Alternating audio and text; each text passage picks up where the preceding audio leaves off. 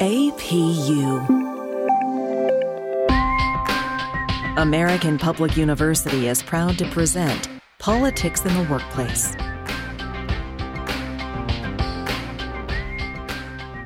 Hello, everyone. This is Linda Asher. Welcome to our podcast. Today, we are recognizing a 4-year anniversary for this podcast. We are honored today to be speaking with Dr. Marie Gould Harper, who created Politics in the Workplace podcast in 2016. Dr. Gould Harper is Dean of the School of Business for American Public University. She holds an undergraduate degree in psychology from Wellesley College and a master's degree in instructional systems from Pennsylvania State University and a PhD in business from Capella University. Dr. Gould Harper is a progressive coach, facilitator, writer, strategist, and human resources organizational development professional with more than 30 years of leadership, project management, and administrative experience. Dr. Gould Harper has worked in both corporate and academic environments, and she's a noted prolific writer, contributing articles in leadership, business, human resources management, and diversity, just to name a few. We have especially appreciated her steady and creative leadership this year in the challenges of a pandemic. Dr. Gould Harper, Marie, welcome, and thank you for sharing your time with us today. Thank you, Linda. I am more than happy to be here with you today. I'm excited about the fact that this podcast is still around after 4 years. Just to give you some history, the idea came to me during the last election, and we're upon the next election.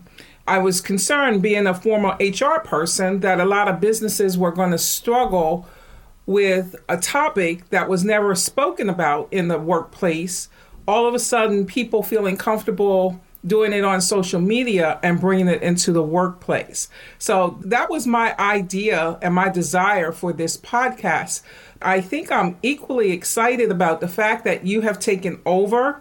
I'm excited to see where you're going to take the podcast. I'm just happy that you agreed to take the baton when I passed it to you. Well, thank you. And it's been a wonderful experience so far, and I am very pleased to be continuing it. There is so much to talk about. The concept of politics is, people tend to think about, well, that means elections and who's running for office, and that is certainly all a part of the notion of politics, and all that does come into people's workplace dialogue. But it's about so much more. It's about leadership. It's about how people are living their lives. It's about family issues. It's about business issues. All of those things encompass everything we do. And the workplace is a huge part of how we live our lives on a day-to-day basis. And all of those bring issues that we can talk about here for the public to think about and for the things that the public cares about. And I think it's an important podcast. I totally agree. You have touched on a topic that was a concern after the election was over in 2016. I was like, where do we go from here? Because everyone equated the podcast to the election in 2016. And once it was over, as you stated, I was able to find other topics that were a concern in the workplace. For example, paid maternity, paternity leave, benefits for individuals, how it affected families, and just different, I think, topics. I don't want to say controversial, but everybody may not see eye to eye. This podcast has been a platform for people to discuss their individual opinions and also discuss how they got to that point.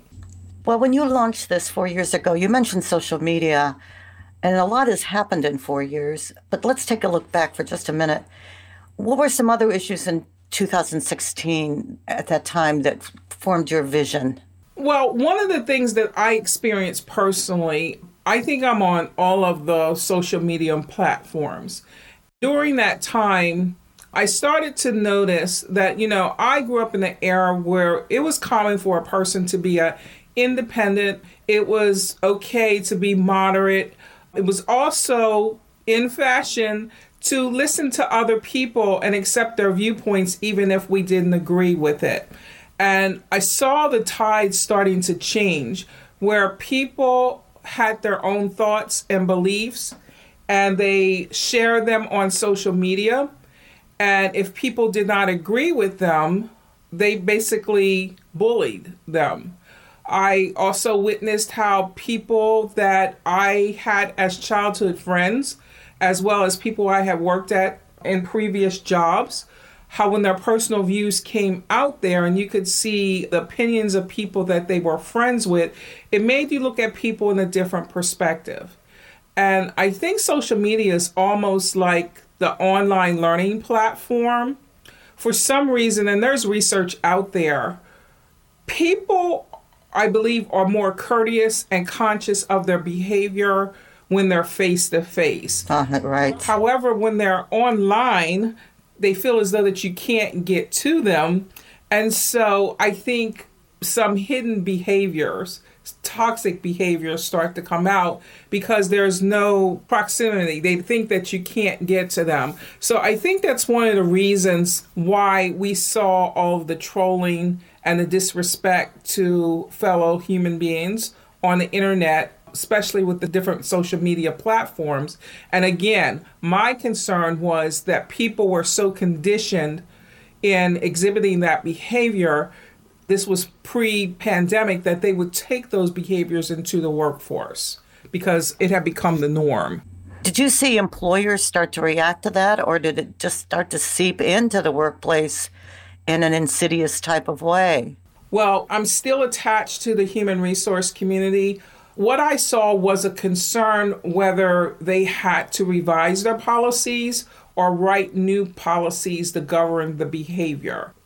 Many thought this is common sense. People just need to respect one another. But they too started to see the reactions, even from some of their own employees on social media. And they wanted to be proactive and address it before it did become a problem in the workplace. So this has branched out, this behavior has branched out really, and not just on whether I disagree with who your preferred politician is, but it can be in, I don't like what you like to eat, or I don't agree with your choice of music.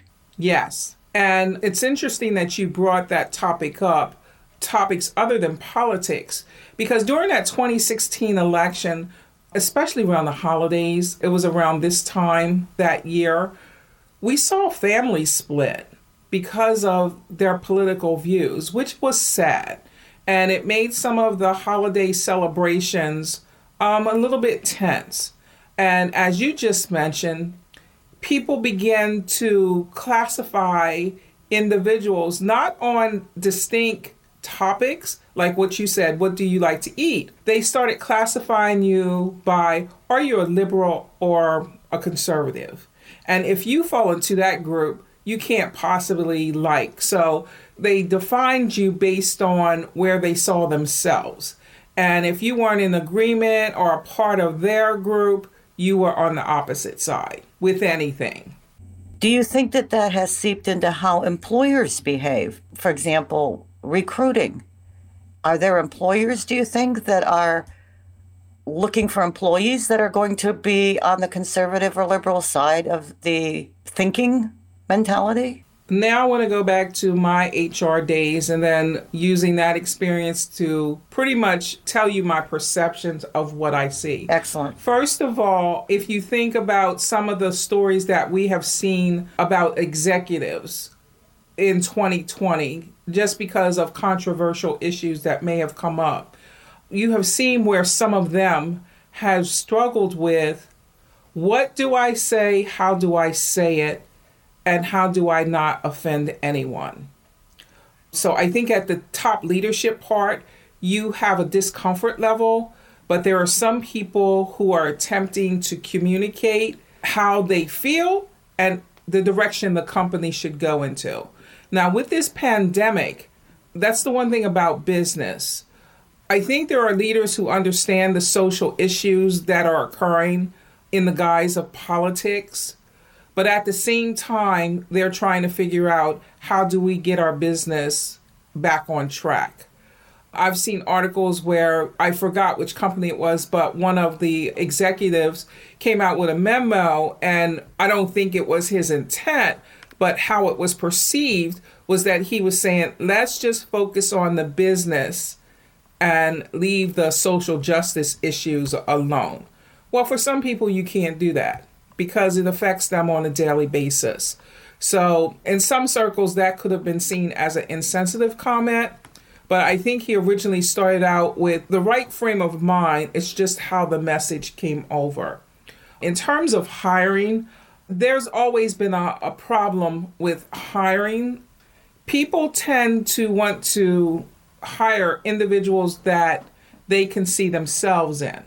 And from a business perspective, why I personally think that may not always be the way to go is because a company's client, customers, partners, whatever you want to call them, it could be a diverse population. So people who you are depending on funding or paying for your services may be different than you. And they may want to see people who are like them. So what are you going to do?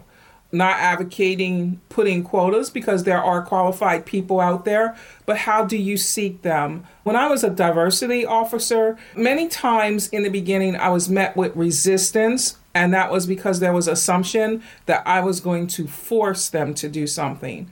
And my response was, I'm not going to force you to do anything, but I am going to show you how to meet, how to court those individuals that you say that you can't find, and expose you to individuals who are different than you are, not just in the demographics, but also in the way that they think, their backgrounds, the thoughts that they can bring to the table. And I found that to be extremely helpful when doing that type of work. You just have to get people to see people who have come up with a different background can have some of the same interest as you, even though you got to point B different ways. Something you said is triggered another thought, especially with the social media angle and how that can play into business and like-minded versus different-minded thinking. And that's this.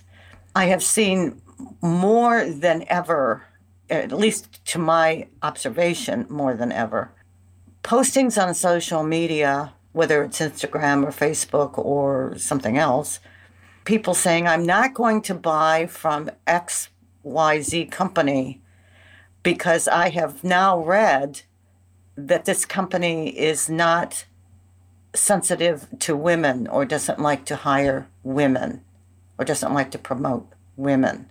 That's an example. I just saw one today on that. I'm not buying their products anymore. Now, I don't know if that company that was mentioned has that mindset or not, but it was certainly the perception of the poster. And if that kind of thing goes viral on that company, it may already have, that's going to affect that company's sales. Exactly. And that's why I know from a personal standpoint, I've talked to family members and friends about what they post on social media.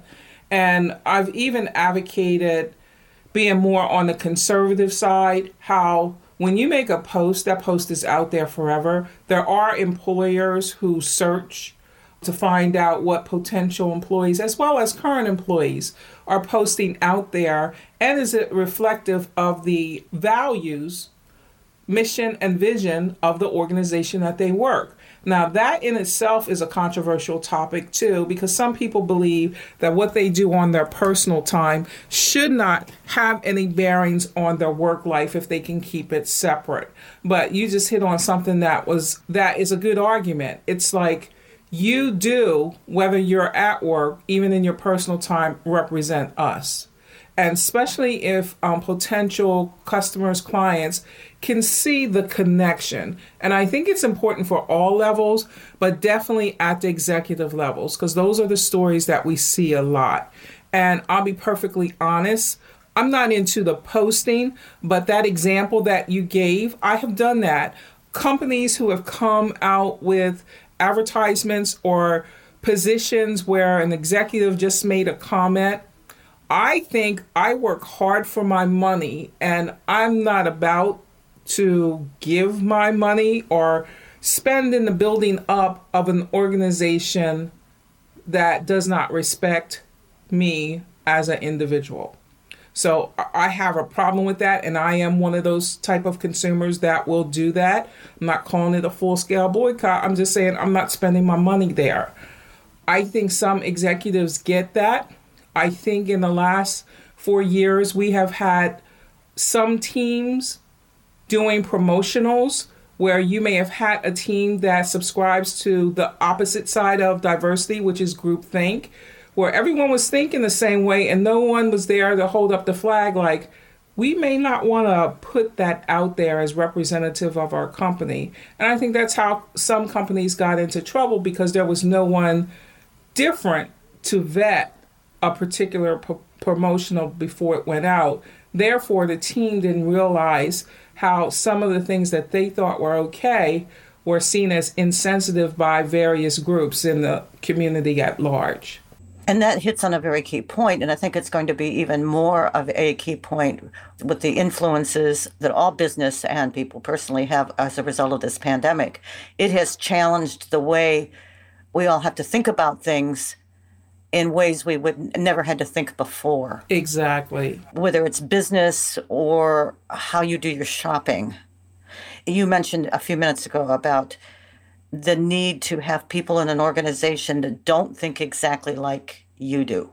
If you get so insulated in your thinking, you don't get that different perspective to understand that there may be customers that think a different way or the employees that think a different way. And you could end up with a big surprise at the worst possible time. Exactly. I remember when I was in HR and trying to coach some of the executives, it was common to see people. We would have a new batch of hires, and some of the executives took to certain people because they reminded them of themselves when they were starting their careers. And I was like, that's good and fine, but it would also be helpful if you could find someone that wasn't like you, that did not have a background like you, to see what you can learn from that particular individual. I personally believe that you can learn something from everyone, and the person doesn't have to be like you. I know that's why I like to meet people. I love to meet people who are different than I am so that they can share their experiences, because I just find that fascinating, and I do recognize that everyone brings something to the table. You just have to have the time and the sensitivity to find out what it is so that you can work together. That's how you do a team building. And by the same token, those people can learn something themselves from you. Exactly. It's a two-way communication. Let me shift gears just a little bit, although it's a related topic. Talk to me about leadership, especially now. And we looked at the 2016 perspective, and I think we've seen that the things that you identified in 2016, especially with the social media, correct me if I'm wrong, but haven't things worsened in terms of the divisiveness and maybe even the bullying aspect of how people are viewing each other in the last 4 years? Yes, it has. And as I mentioned before, for some people, what may have been a shock factor in 2016, in 2020, it's seen as the norm. And people can become very hostile to individuals who may think different than they do. Now, what I think that's interesting about 2020, and please stop me because you're about to get me on my soapbox, and also where I'd like to see the School of Business go, and that is we have experienced something that we have never gone through before, and that's the pandemic. Exactly. That's where I was going. Stay on your soapbox. Now, this is where I become very opinionated, and then some people may disagree with me. When everything first started to occur, everyone, I think, went into shock and wasn't sure about what to do. But the reality of the situation, what kept a lot of people holding on with a sense of hope was subscribing to the thought, let's just hold on, we'll get back to normal. I always challenged that comment because I was like, we're not going back to normal. You can't go back to normal. It's almost as if we were on a course and something was altered, so we have to adjust, which is the definition of change. And I thought, and I still think, Even when there were companies who were coming up with plans on how to get their employees back to work, some of them started, then they had to send them back home because they didn't think it through. I think there are a lot of leaders, too, are like deers in the headlights. They've never experienced anything like that. They have a resume that shows how wonderful they have been, but they have never had a situation like this. So I think in certain sectors, we have leaders who are not used to moving forward when we're in a crisis. That's a different skill set. And a lot of people have never taught that. They have just taught, yes, you have been identified as a leader. We will groom you. We will build on what you already have. You will progress. But they never threw those chaos situations in there. Or if they did, they were what I call the baby ones, nothing that's at the magnitude of this pandemic. Therefore, we have leaders who are unsure of themselves now, don't know which direction to go into. We have some leaders who are depending on their past successes, but becoming frustrated because nothing seems to be working.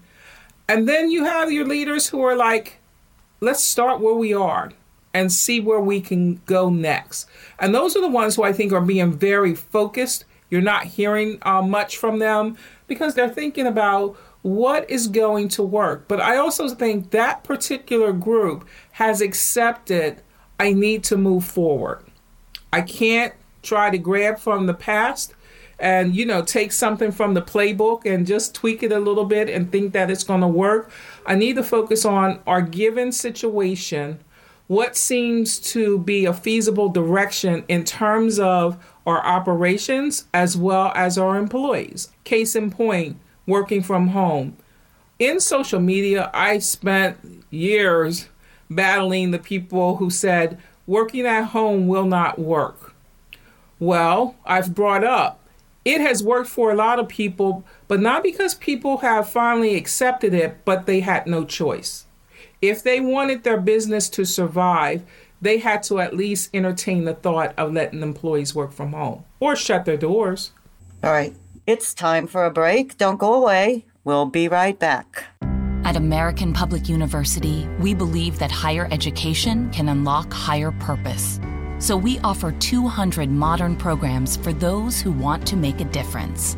And we believe education must adapt to students' needs. That's why we've made it accessible through online classes and flexible with monthly program starts.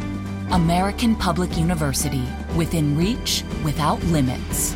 Learn more at americanpublicu.com.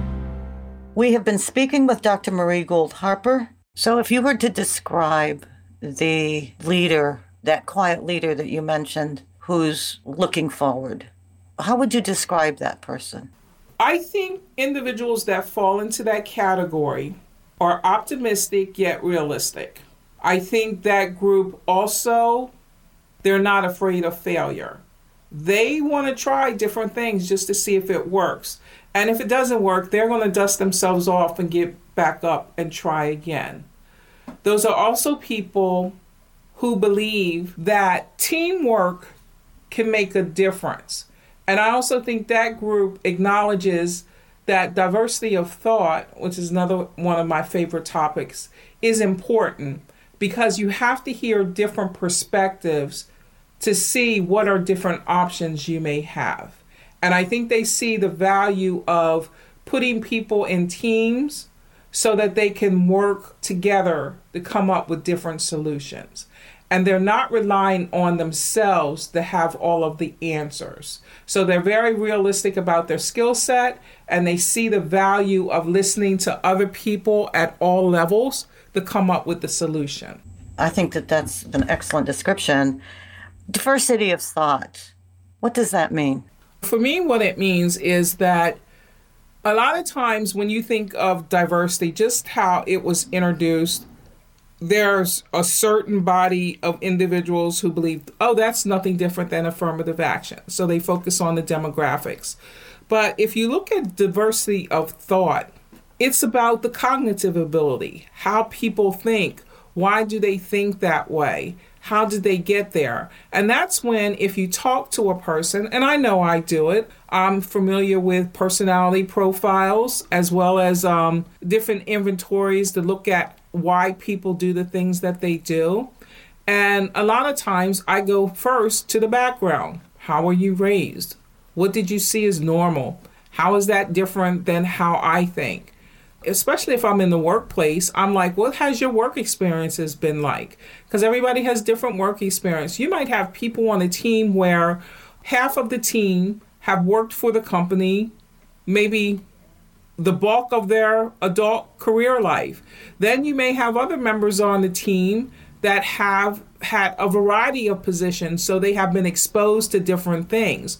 When you bring those two groups together, it's exciting to see the brainstorming, especially if all members are open to at least hearing other people's opinions and thoughts. And then you would be surprised about the creativity of ideas that can come out as a result of people respecting one another's thoughts and sharing in a common cause of trying to find solutions to a problem. So when you're looking at that, you might even look at what people do who have certain types of hobbies or other things that they've done in addition to their work experience then. Yes. One thing that I have done, I did it this weekend. I was away and it was my first time staying at a hotel since this pandemic. And the general manager happened to be there. And I didn't know she was the general manager, but I started asking questions about how was business, because the night that I stayed, it was a full house. And I was like, how did you get to this point where people started coming back? And it was having the conversation with an individual who's in the field that I've never worked in and never thought about the leadership or the operations, and having the conversation relating what she said to experiences that I have had, and then engaging her in conversation about how she saw the future. She was very optimistic, but I think part of it was to have someone who was not a part of her world appreciate what she did, showed interest, and could follow along with what she was trying to accomplish, because even though I've never done what she did, I could relate to the steps of leadership she was applying. And I was able to engage her in conversation. And I think that's all anyone wants, to share their ideas, to bounce their ideas off of people who are not a part of their inner circle or work group. And I think that's how we're going to do it. One of the complaints about working at home is, how do you have the collaboration? Well, collaboration doesn't always have to happen in your immediate work group or the company you work for. It could be people in your community, or as you travel, individuals that you meet along the way. They could be sounding boards. We shouldn't just think in terms of a box of it has to be this type of people. You just mentioned you were out doing some traveling for the first time. Did you get a feel for how things are going with the pandemic recently? You mentioned the hotel. How did you find businesses in general in your observation? It was interesting because I crossed a couple of states, and I have to say it depends on where you are. Because I've been to some places where I'm like, wow, you would never think the pandemic hit here. People are respecting social distance. They're wearing their masks, but they're still coming out to locations. They're respecting space. And when I say that, I meant in terms of stores, restaurants. One of the things that I've seen with restaurants, some may feel differently, but I see the creation of 3 different types of ways that they can do business.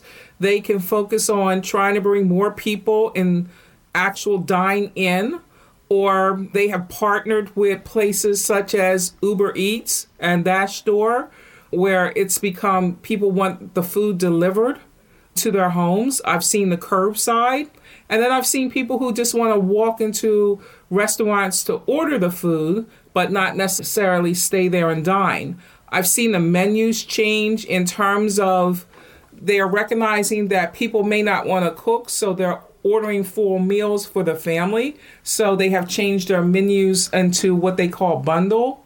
And it's almost using your local restaurant like someone who has decided to use a service such as Home Chef or HelloFresh. The only difference is It's just someone else that's cooking the food for you, and it's restaurant food. So people are still getting the different social interactions without compromising themselves and thinking about, well, is it safe to do that? So it depends on where you are, and people are doing different things. And like I said, this was my first time staying at a hotel. The hotel was extremely clean. They were exercising social distance as well as wearing masks in terms of the other people who were staying at the hotel and the staff. And I appreciated that. So it was a good experience for me. I appreciate you sharing that, because a lot of people are still not doing a lot of traveling and don't have a sense of real life viewpoints of what's going on. And if you crossed a couple of states, that's a good snapshot, I think, of how things are doing. The restaurant idea, I think, shows some innovative thinking that's not only good for their business, but is also helping the community. Exactly. That's a two-way win-win type of approach that's really good. I'd like to ask you something else, Marie.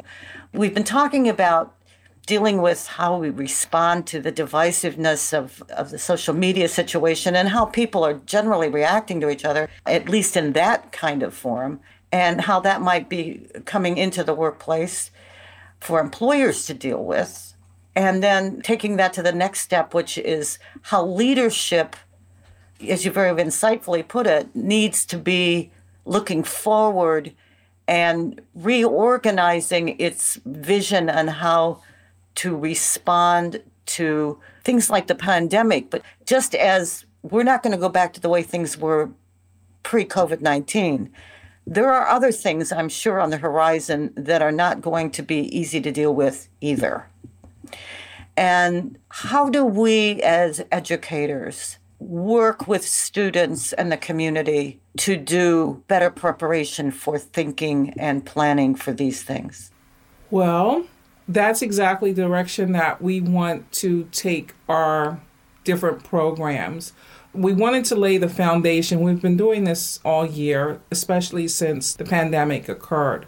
We see this as the next level of crisis management. Many people were not prepared. They may have prepared for if an incident occurred, but I think there were few, if not none, that were prepared for something that came on so quickly.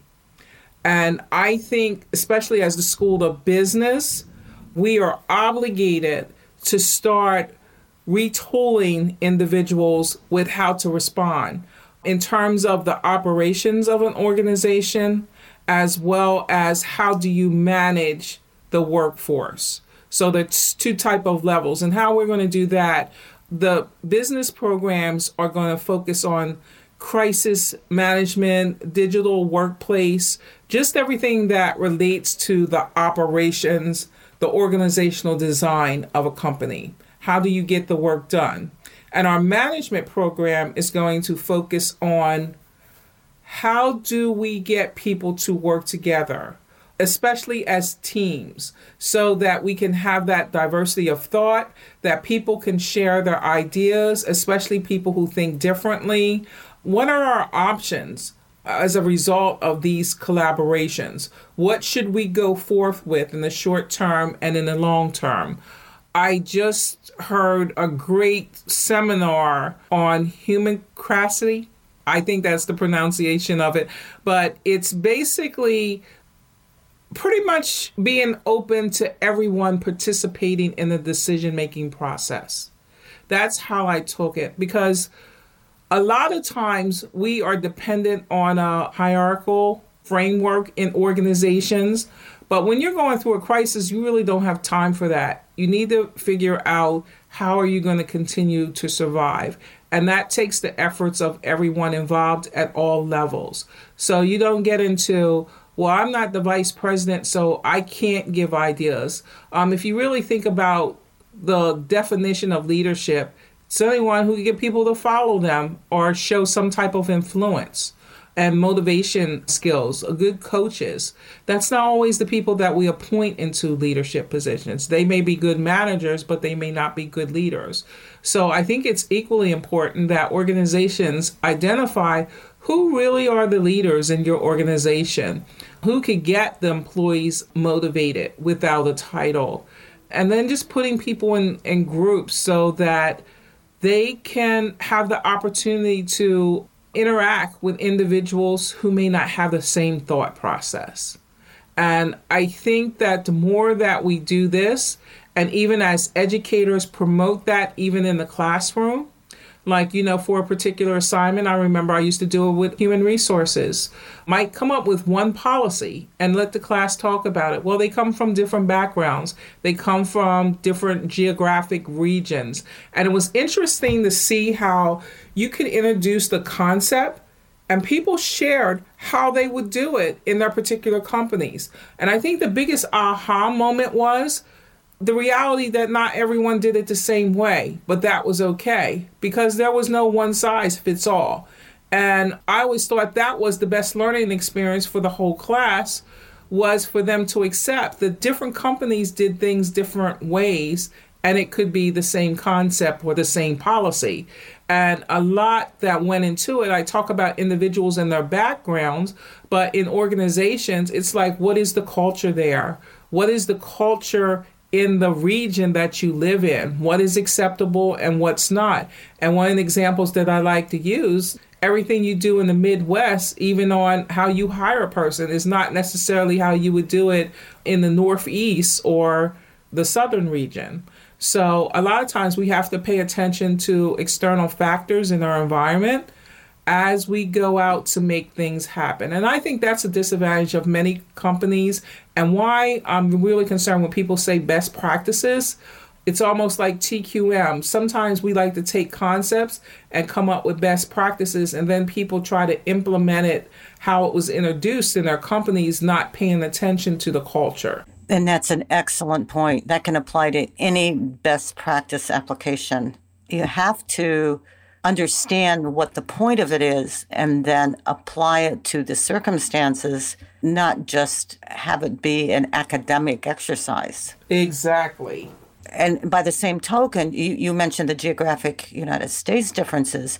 For many companies, that's going to hold true even more dramatically in the global aspect of how they do business, because they have international locations and connections. And even if they're not located outside the United States, they very likely have cultural differences that they have to deal with in terms of customers and partnerships internationally. Yes, that's why one of my favorite expressions is, when in Rome, do as the Romans do. Yeah, some of the oldest aphorisms are so true that they last. That's why we still know who Confucius is.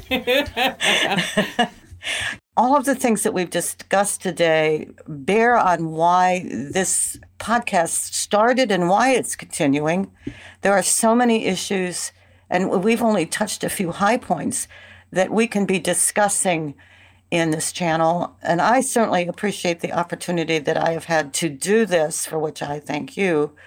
But most of all, thank you today for what you've brought to this discussion. Before we leave, is there anything else you would add today? I just want to thank you for inviting me. I thought it was time for the meeting, and I'm glad that it's the 4th year anniversary.